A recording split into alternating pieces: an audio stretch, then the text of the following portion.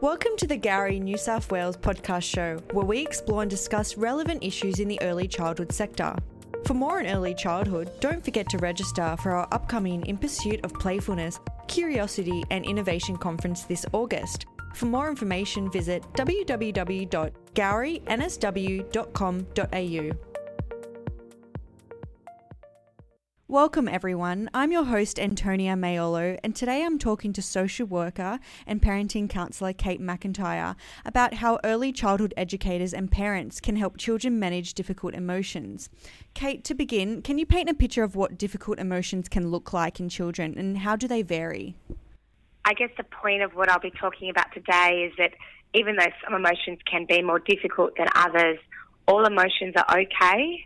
And there's no bad emotions or wrong emotions, but that some are more difficult to manage than others. So I guess, more difficult emotions are, potentially ones like anger, jealousy, worry, emotions that can cause us to lose our ability to control ourselves and can make us behave in ways that are hurtful to ourselves or hurtful to other people.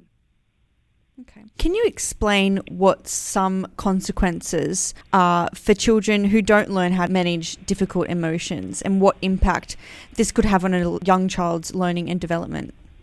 The really hard thing for kids that consistently struggle to manage difficult emotions, because let's be honest, most kids struggle with that, and also children are really forgiving of other children for their struggles to manage emotion.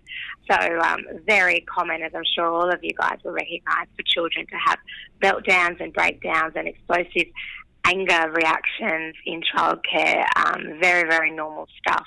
But what can be really hard for children that are consistently having really big responses to emotion and really struggling to control that emotion, that, they're not very likeable, I guess, for other kids and other adults.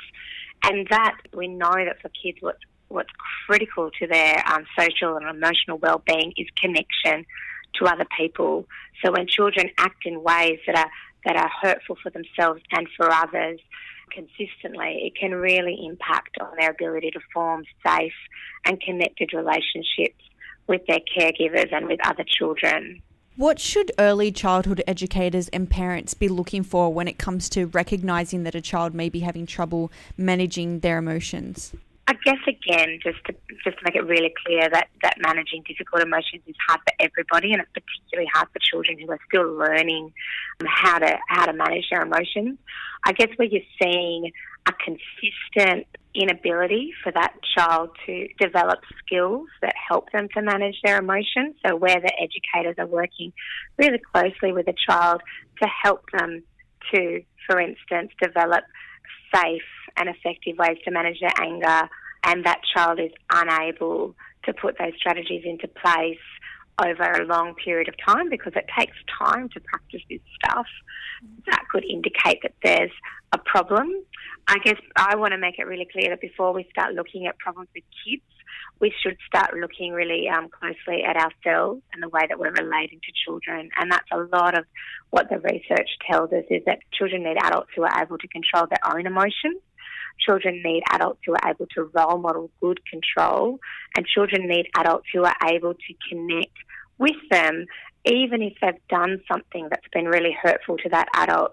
So before we start to label kids as being the problem or having the problem, I would think that the centre or the parents should look and have discussions with people that help them to look at what's going on with them when that child is having a big emotional response. What key steps should educators take in terms of responding to children's emotions? The first critical thing is that when a child is really out of control emotional and really struggling to control their emotions, so kids I've spoken to call it the rage, when they're in the rage. When I train people, I talk about when the reptilian brain is in control. So when a child is absolutely out of control, their thinking brain has left the building. So there's no point in talking to them about their behaviour. There is no point in setting limits at that point.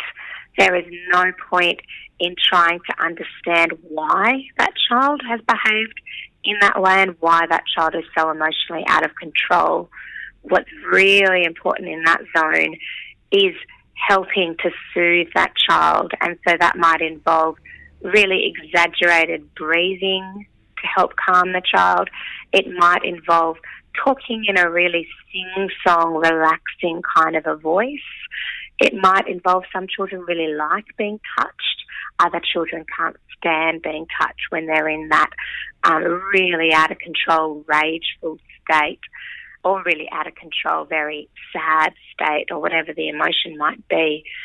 So that would be my first pointer, is when a child's in that state, their thinking brain has left the building, and what you're needing to do is to calm them to the point where they can actually hear what you're saying. The second step down from that is to help them acknowledge the emotion and help them understand where that emotion's come from. So statements like, "Gosh, you seem really angry. That's so hard being angry." Really simple statements that identify the emotion. And for very little children, they're going to need you to name it for them.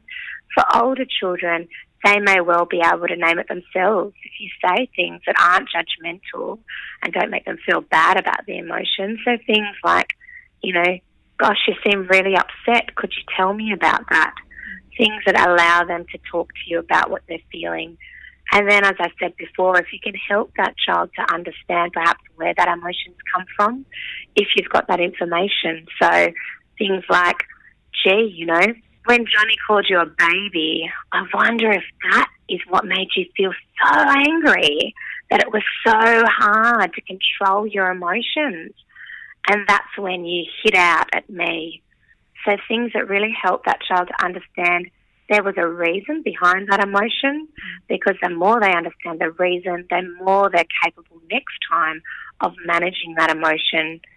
And spending quite a lot of time in that zone of just acknowledging how hard emotions can be and helping that child to understand what emotion they were feeling and where that emotion might have come from. And with older children, again, you can work with them and they can start to make those links themselves. With little ones, they're going to need a lot more linking from you.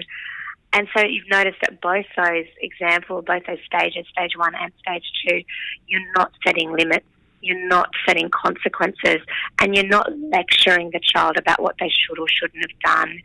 And when that child has really calmed down, so I'm talking they're really able to listen, they're in a state where they're able to learn, and they're quite settled, that would be the time to talk to them about, the fact that kind of behaviour is not okay. So again, to return to Johnny, something along the lines of, "Johnny, I understand you were so hurt when you got called a baby, but it's never okay to hit or hurt somebody else."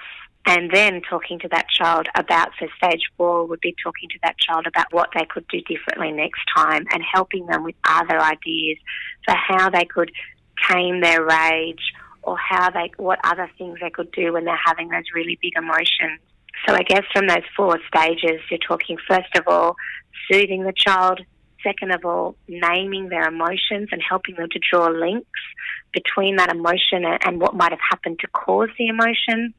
Thirdly, then you can name the behaviour that was not okay and be quite clear about that with that child, because they need to know that as well. But that, again, is when they're very calm. And finally, helping them come up with other strategies for how they could manage that emotion next time around. There's a lot of amazing things you can do with kids that are really creative and really fun to help them come up with strategies. And I could talk about those all day, but things like storytelling and role-playing and practicing what you do when you have big emotions, those things are really appropriate in a childcare setting or for parents at home. And I'd love the opportunity to talk about them in more detail perhaps another time. Kate, thanks so much for talking to us about this. For those early educators and parents who are seeking more information on this topic, where can they go to find out more on this? Some of the stuff that I've talked about today is from a course called Tuning Into Kids, which is a terrific course that has a lot of detail about helping kids to manage difficult emotions, but also gives the detail to parents and educators about how to manage your own emotions, because as we discussed, that's is just so critical. So I'd recommend that course both for educators and parents. John Gottman is somebody who's done a lot of work about helping kids to manage their emotions, and he's written a number of books. So I would encourage people to look at his books as a resource for helping you help kids to manage difficult emotions. Thank you for listening to the latest Gowrie New South Wales podcast. If you have a topic you would like us to discuss, visit our Facebook page at facebook.com/GowrieNSW.